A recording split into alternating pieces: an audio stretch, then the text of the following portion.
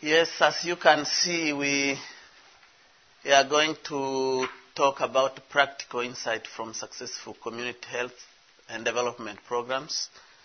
These experiences, the insight will be taken from the Horn of Africa, Somaliland. But before we go to that, I would like to introduce myself. And if you look at the timetable, the person who was supposed to speak about this session, his name is Yared Mekonnen.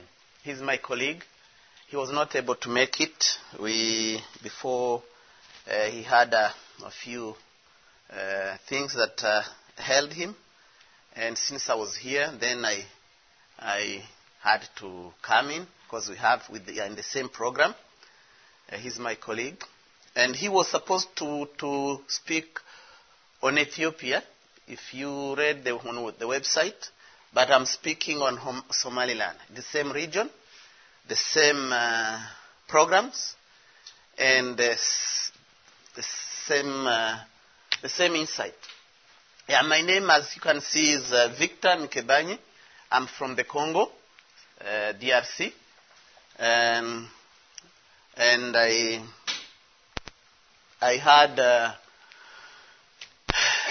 I'm born of 10 children. We are 10 siblings. My parents are still alive. My father is now 100 years old. Yeah, and my mom is around 86.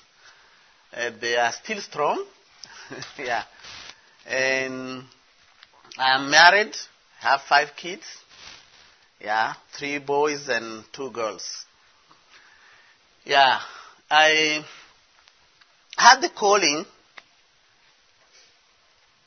after getting saved, after knowing Jesus. I felt the calling, and I felt I should go to work with communities, especially those that they call unreached communities. And the community that came to my mind that I felt the Lord was leading me to was the Somali community. But in Congo, there are no Somalis. Then I had to go where they are. In 1994, I went to Kenya to see them, because they were in big numbers from Somalia, because they fled from the war, and also other Somali Kenyans. Yeah, there are many. In fact, I met millions of them. In 1994, then I went there and started working among them. It wasn't easy. Those who know Somalis, it is not easy to really begin interact with them.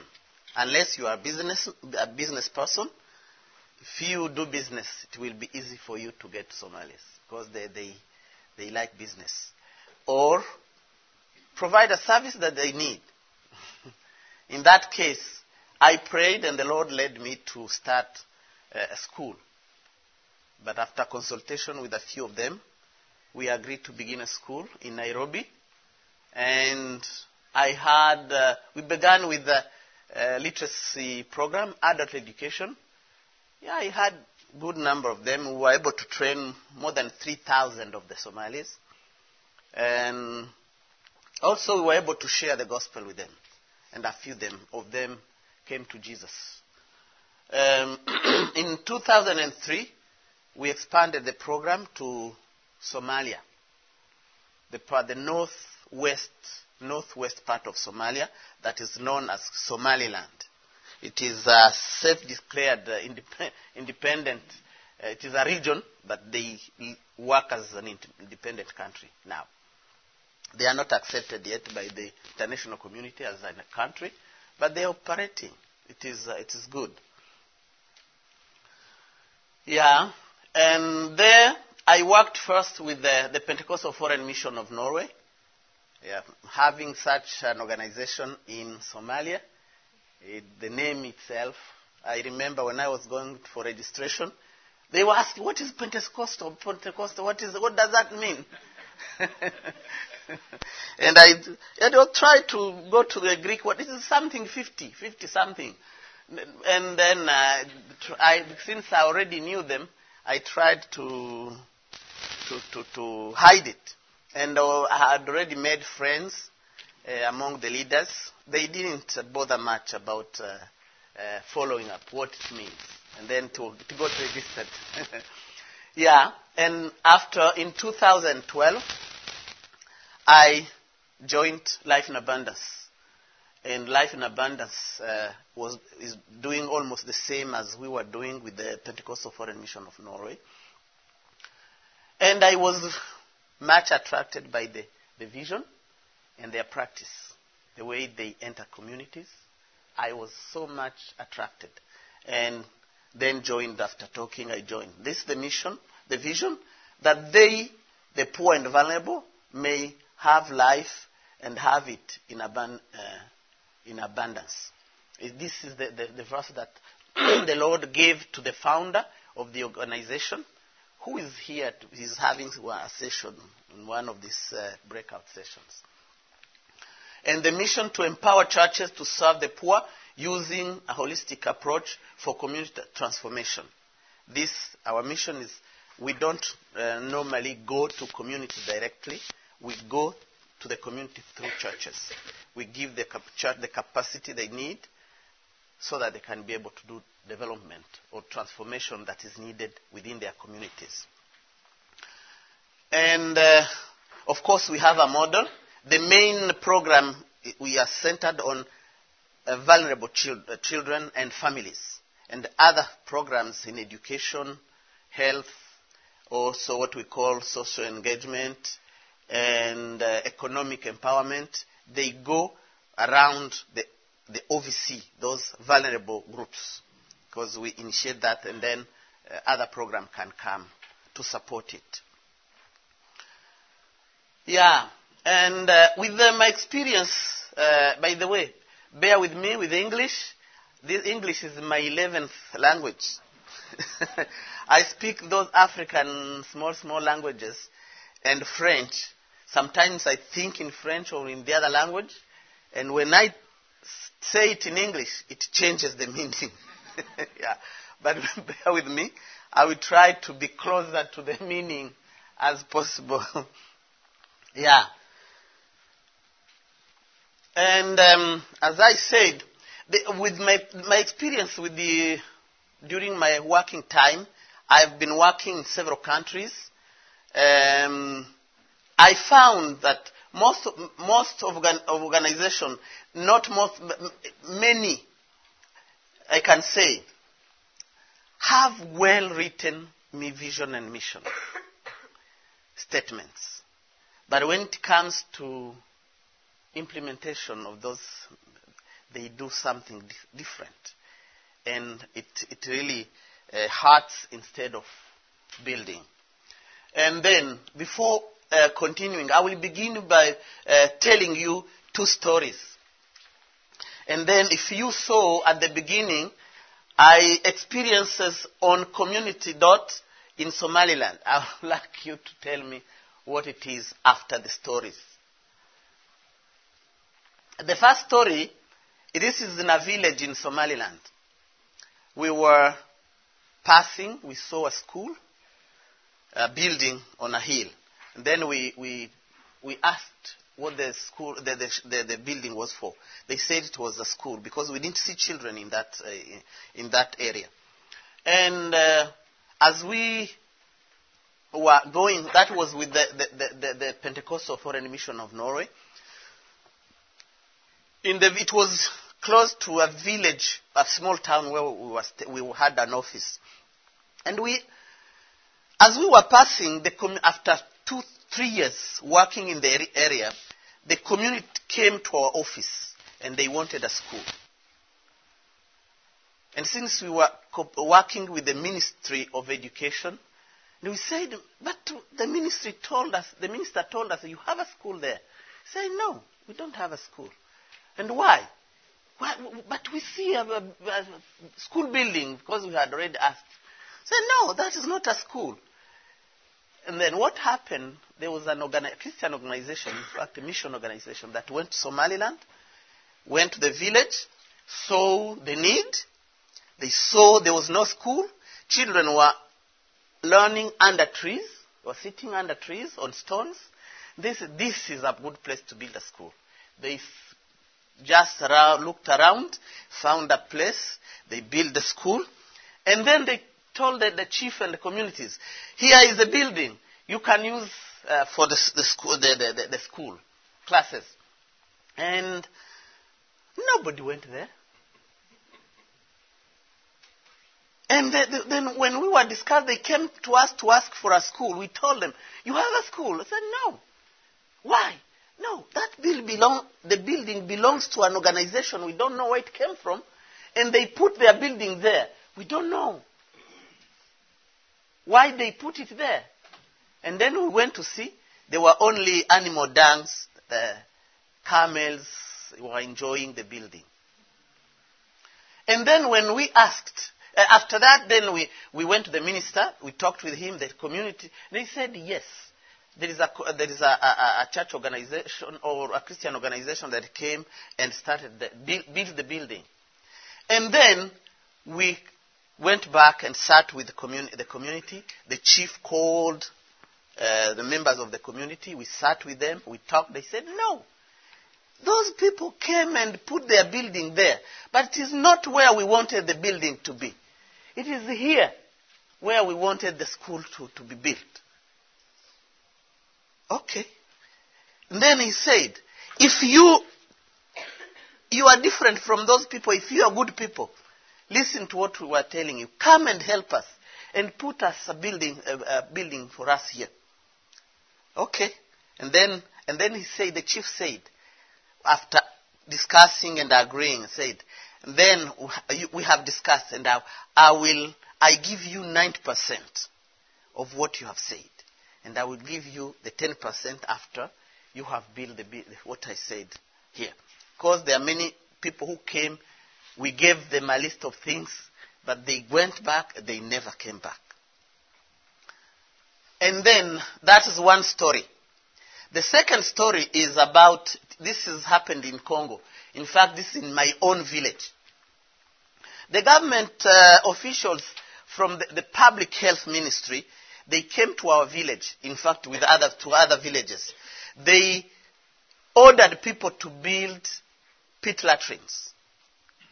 And my community didn't use pit latrines. They went in the bush for their needs. It was shameful. It was people, you could be called a name if you went for your needs in the same place.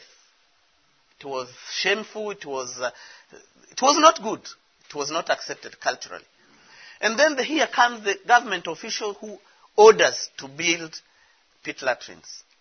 And since people were afraid of being arrested, many of them were able to build. I remember my uncle building one, digging one, just a shallow one, because what was needed is to see something is built there. And then he even didn't leave a door, because he built just around, closed it completely.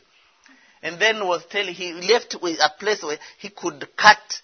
In fact, he could remove to enter. And then he told us, if I see any child getting in that house, I will cut your leg. And only he opened it when he heard that the official from the government were coming to check, and then opened it for them. They could see. And then people didn't understand why we should build this the pit latrines in fact in the village, and people should go and throw those things far from the village. And then here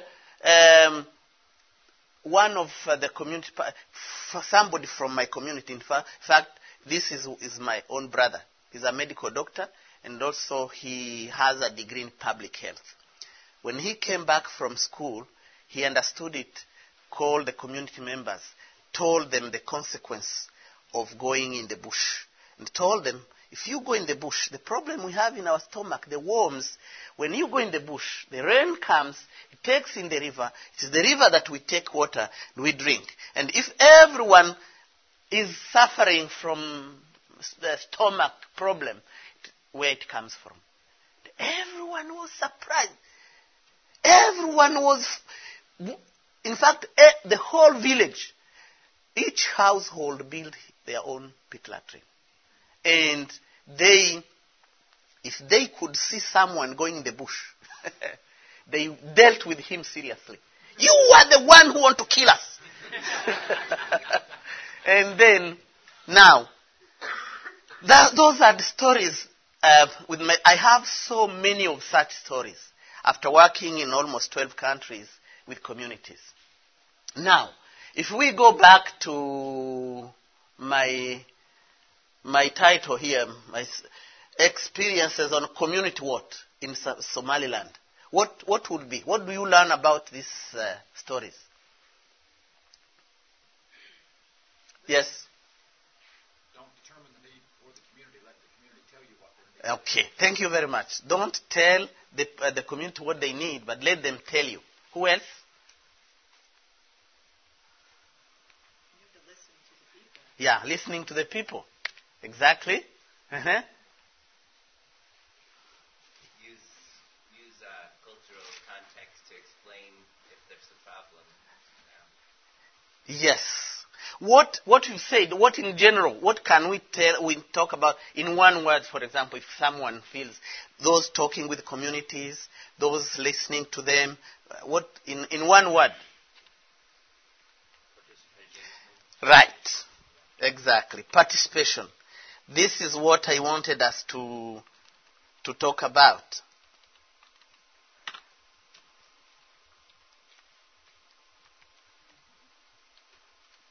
Yeah, this is what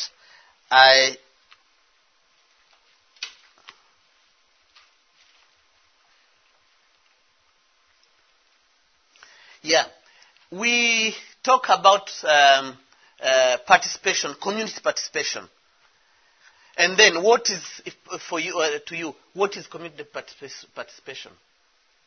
How do you understand by community participation?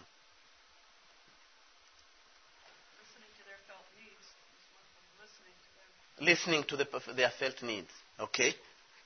Yeah. Getting them to help out with doing whatever needs to be done. Getting them to participate in getting whatever the need that they have. Yeah. Exactly. Getting them to participate. But these days I'm trying with experience to change the participation as it is defined in the communities before. People tend to think they are the ones to participate, but it is the organization that should participate. Because they are the ones who need the development, the change. Someone should join them to participate in their development. If they participate, then we tell them what to do. But if we participate, they tell us what to work with them, to do with them. Yeah. In most cases, organizations, when they go to communities, they don't give much priority on the community needs. They want to give priority to their own needs, their own programs, instead of dealing with communities. And successful community development does not necessarily depend on how much you have or the quality of staff you have. No. That it is part of it, but not necessarily depending on that. My experience with all the 12 countries I worked in and almost 20 years of working with communities, I came to understand that normally, in fact, when the budget is increasing, the quality sometimes goes down because it attracts those who don't have the passion for development. It attracts those who want to get money, be paid well, but not really do development. So, but the budget is not necessarily the key for transformation. Even the number of the highly qualified staff, it is not the key. Mainly, we will see then, but mainly if we have the calling, God-given, that drive from God, or the passion to see people transformed. then you can use the little you have to be able to transform. Of course, sometimes you may need big budget, depending on the programs, but not necessarily the big budget. Why are we engaged in community development? Then participation of beneficiary community in the terms that I have said, where organizations participate in community development, not community participating in organization development, is a key to sustainable community development. And then the role of the organization in development programs, what should be the role of organizations? And then we have some indicators of success in community development, what you can look at. If you see that happen, then there is success. Not all, but in fact, as behind LIN, the PYM successes in those places. We also met challenges that I will share a bit, and also how do we engage in community development so that it is successful. Yeah, why are we engaged in community development? There are different motives. There's some to create their employment. We know many organizations or individuals, they want to go and find a job. Then that's their target. And they can be successful in getting their jobs, employments. Then they don't care about the group. Or if it is an organization, building the organization. I know really some organizations that were started because people were not employed. They came together. How can we? Then they formed an organization to create the employment. Other organizations that are there, they want to build their name. And they do programs. They go and build things and do things, some in communities. And they make photos, and then reports. In outside world, people see as great organization. But when you go to the ground, there's nothing. Yeah. Even some, I have a lot of stories that I could share, but I will share I have shared those two. For example, we built a school. An organization that was doing nothing, wanted just to publicize, comes with a signpost, put at the school with a camera, with the team. Then when the community saw them, they wanted to come and deal with them. They took everything, they left. They had already taken the photos themselves, and this was used for their reporting that they build the schools. It happens. Those, especially international organizations that go to those poor countries, some of them do the same, do like that. And some have, of course, the passion for community transformation. This is one of the best thing. When you want to see that you need to see change, people living a better way, in a better way. That is a good reason. Or compelled by God's calling. Like LIA, when Dr. Florence was called, it is the Lord who told him, go and do community development through churches so that people will have life and have it in fullness. That is with her passion. If you see her, she's a simple person. In fact, she uses even what she has, her own properties. Because her passion, it is God who sent her to do it. She uses all means, right means, of course, to do development. And then some can have good motive, but use wrong strategy. Then it can fail. So wrong motive, wrong strategy. That is out of, or wrong motives, right strategy. Sometimes can work. If you want to have your own employment. If you use the right strategy, you can still help. But finally, one day, the truth will come out. And then things will be known. And also, right motive, wrong strategy. You may have the passion, but if you use also the wrong strategy as the mission organization with the school, they came, just put the school there without seeking the participation of the community. Then it was really a failure. They never used the school until it broke down. The camels used it until it was destroyed. Right motive, right strategy. That is godly. Beneficiary communities participation are key to sustainable development. Participation requires decision-making of the community themselves, people themselves. This is the village I have told you. If the church came and the organization came and sat with people, listened to people, and do what the people wanted, the school could not have built twice because they didn't do it. Then we were given 100% after building the school. In fact, it was a boom. Even from other villages around, send their children. The school, it was a small village, but the school has more than 300 children. We only built a few classrooms. They were all packed. There is another organization that the ministry asked to build more classrooms because it was in the right place. And participation in the cost of implementation of programs. Sometimes we harm than help. We got the community, we see them as poor and they cannot do anything. But it is not true. They have something. I have another story. I was in Norway one time. Puntland is part of Somalia. They wanted to build water catchment. And they made an application to to the same organization, the Pentecostal Foreign Mission of Norway, to come and help them. They wrote that they had nothing. And this was being written by a Somali living in Norway. He had already the high living way. And they asked me to check their proposal. When I checked, I said, no, this is not possible.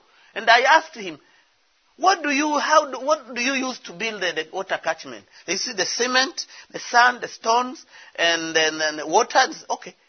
Do you mean you don't have sand? Yeah, the whole land is sand. Do you not have stones? Everywhere, all mountains are stones. And then, why do you say that you don't have resources? In fact, the project came, they raised 70% of the project, the cost, and the organization was to give 30% of the costs. They paid for the cement, they paid because they also had people who know how to build it. They raised most of it. When we go, what do they have? We can build on that. You remember when God was calling Moses. He said, what do you have in your hands? Only a stick. It is the stick that God used to deliver the whole nation. What they have, they should build on that. The Lalays, the community we built at the school, for them, in the same meeting that same day, they said, we will contribute 30% by collecting stone, bringing water, and also offering labor, free labor. The participation in selecting target group. Normally, we here, LIA, we don't have churches in Somalia. But LIA should go through churches. But since there is no church, we went through community leadership. And this they are themselves. We tried to find a community, a group of people. They said if you select that one community, because there is a group that almost everyone look down on. It is a part of the community. Then we say, we will focus on this most vulnerable. Said, no, if you focus, it will create more problem to them than solving. In fact, mixing them from people from different groups will bring them together and lift up their dignity. Okay. And the community leaders themselves were able to select children from different groups. And then we established a school, a center for training them. And we train the children and also train their parents so that at the end of the year, they will be able to take care of their children, not depending on us. Participation in selection of committees. Sometimes, organization we go, we have friends within the community, and then we just bring those people we give to the community. This will be leading the program. And then, And yet those people are not accepted in the community. Especially those people who are not accepted. They are the first to come to relate to foreign organizations. So they create their employment. And then the foreigners tend to feel these are the right people. But that is not true. Most of the time, the community should know their people very well, better than us. Participation in community needs identification and prioritization. This, we had a program in training teachers. And there is a culture that was introduced in many countries of incentives. You pay the trainees to be able to attend, to come to the training. That is a very wrong approach, because now in Somaliland they became professionals of attending workshops because they get money from each workshop. In fact, some didn't work. They were only looking where the next workshop is. So they go there. At the end of the month, if he has attended to 10 workshops, then he has a good money for the month. So, but if it is their need, then they will really work for it positively. That's what we say. We found organizations were paying $10 per trainee per day. We broke that and said we only pay transport, food and accommodation for those who come from far, because they don't have means to. And when they come, they need to eat. Also, they need a place to sleep. And then this became the model for many organizations. The government forced some of the organizations, if they didn't, of course, give some money. Yeah, participation builds up the sense of ownership and sustainability of the change. Remember the story of the pit latrine. People didn't understand, but when they participated in decision, in understanding, they owned it. And nobody, if you dare to go in the bush, you are dealt with. And some were seriously beaten because they wanted, this was more dangerous because they were almost killing, they were going to kill many people. Yeah, they decided never again to go use the bush. Never, because they understood it. Participation builds up the capacity of beneficiaries, ability to solve their own problems and meet their own needs. Sometimes, there's an example which is not from Somaliland. I went to Haiti this year in June and met a group of this short-term mission. They went there. I was asking them. They were full of paint. They said, "What do you do?" "Oh, we came to paint a house here." "Okay." "Oh, where do you come from?" "From the U.S." "Okay." "You mean you from the U.S. to come and paint a house here?" "Do you mean Haitians are not able to paint houses?" And there were young people around, more than 20. "Okay, then, why did you not send only one person and come and train 100 here? So that they can do the painting of all the houses. In fact, they would train one, they would train others. And then all the houses here will be painted. You pay the ticket for the flight from US to Haiti and come back, the hotel, for only painting a house. Yeah, that's what happened. But when we build the capacity participation, and they do it, they go back, and people, they feel happy. Satisfaction. This wrong motive. Self-satisfaction. And also sometimes people in participation, they leave, especially in Muslim communities. Women are left.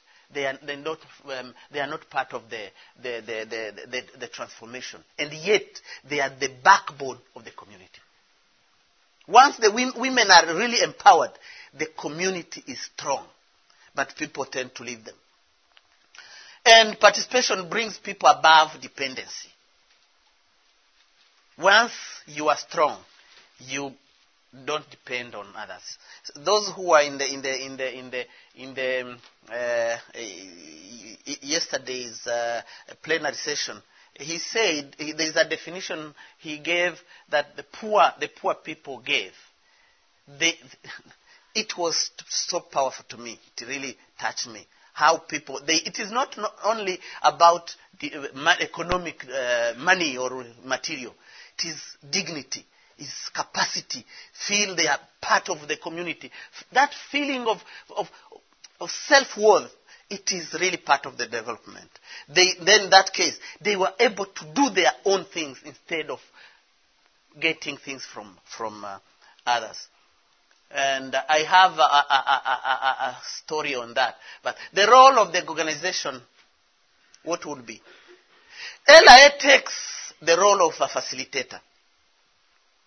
We closely associate with churches that are open with community leaders in restricted areas. In churches where it is open for churches, and all community leaders in restricted communities. And then we train them. If we found that there's something they need, we train them, and then they do. And since they know their own community, they know the really needs, that's what they do. Using trust we have earned, we keep the background role, and we relinquish, we give as soon as we see that the opportunity is there. We leave them. We don't normally go beyond 3 years. We don't work with communities. We believe in 3 years, the community will be able to take over and continue with their own work. And also, we serve mainly as when we are needed. We train, we mentor, we disciple. Some people at least, we assure that the skills the community was lacking that we have, we make sure that there are a group of people that have those skills so that they will not depend on us, but start doing it by themselves. We empower, guide, and facilitate what Christ would do. That's what we feel. If he was there, and himself, he only used 3 years. Within 3 years, he had trained 12 and 70 and other more. That's okay, go ahead. They tried to cry, no, remain, please, what? No. You have enough now. They only needed to put in practice. We create awareness on unseen harmful issues. For example, in some of harmful issues, like in Somaliland, what they call female genital mutilation. They didn't perceive it as a problem, but we had to create that the awareness. And we had a one-day seminar with a group of leaders, women, and as we made it as inquiring, what is it about? As they told the story, we could see women crying. Tears. Because they said, because of this, almost within 100 people, almost around between 15 and 25, at least one person died, one girl or woman died in the family because of that practice. And then they understood that this is not, because we had also religious leaders. They understood this was not a religious practice, and they started changing. And within 45 villages, we created the awareness. They started stopping it. In fact, we were the first people to bring local NGOs with the government together to start developing policies against FGM. And then later go to the parliament to enact the law against FGM. They have, I don't know how far now they are, but it was started. Indicators of success. For me, it is like the Samaritan woman. When after talking to Jesus, she went back to the village. Come and see the man who told me what he did. When they came, they heard Jesus. They told the woman, 42. And they told the woman, we believe now, not because of what you said, but because we ourselves have heard him, and we know that he really is the Savior of the world. If they can have from you, detach from you now, they have their own understanding. They go by themselves now. And then, when the community owns both the development process and the result. Development is not about only the result at the school, but how you came to have the school. Because if you give them a school, they will only have that school. But if you teach them how to make the schools, they will build many schools because they know how to do it. And then can expand to community engagement is intended and collective when they are able to come together. themselves. Not because of you, but themselves. When they are able to come together and work on their problems. And also can expand to the change to other communities. If they can sell their ideas to other communities. And the feeling of the presence of God. When God is happy, He will manifest His presence. That is, behind the success of LIA and PIM was the call that to serve, not to be served. And also the compelling vision, the Great Commission that to give glory to God. Prayer was there. Especially in LIA, we have a program of prayer throughout our countries, offices. On Mondays, prayer and fasting for all the staff, every Monday and every morning before we start the work. Having the right staff, not necessarily those highly qualified, those who have the calling. Community participation and ownership of both the process and the result. That's what we do. The capacity building of beneficiaries, we build their capacity to be able to continue. And we also have clear expectations. We meet with the community, we tell them this is what we are able to do. From the beginning, they understand, they don't expect different things. This is what we are able to do. Once we train them, they can do other things. And also we have supporting partners.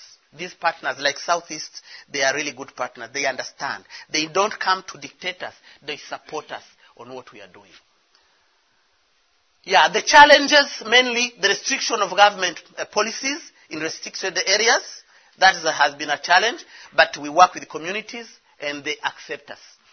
Also religious suspicion, they think, what do you have behind the development you have? You must be intending to change our people. Of course, yes, but we don't tell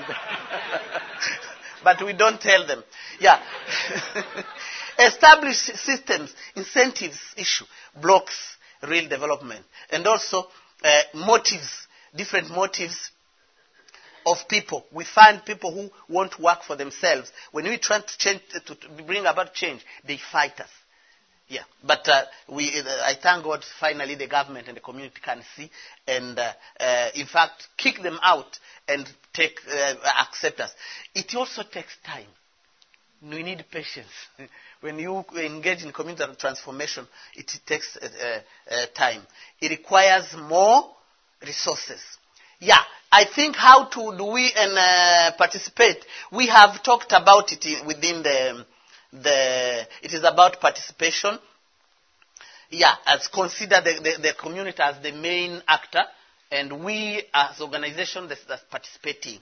In that case, you go with that mind, you can make a change. Participation of everyone, and then the process. We have talked about that. Also, build a relationship with the communities.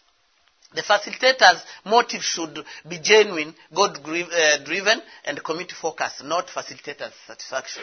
The focus should be on empowering the community for sustainable change, not on relief handouts, except during disasters. Build on community resources, materials, and knowledge, and contribute to what is lacking. The facilitator must progressively decrease as the community increases in capacity and abilities. And then honesty and the transparency should be. Maybe if, I don't know how many minutes, 5 minutes. Maybe we can have a comment or a question before we close. Yes. You mentioned that it's important to make sure that everyone, including the women, are involved in the decision making, and in some communities that's easier than others. What are some things that you've seen that worked to make sure that everyone is engaged? Let me give an example. In Somaliland, on FGM, we talked first with the women, because it was the women suffering. And then they were, as I said, they were crying, they understood the problem. And then they told their husbands. Next time, we called a meeting, and we told them, come with your husband. And then the husband came.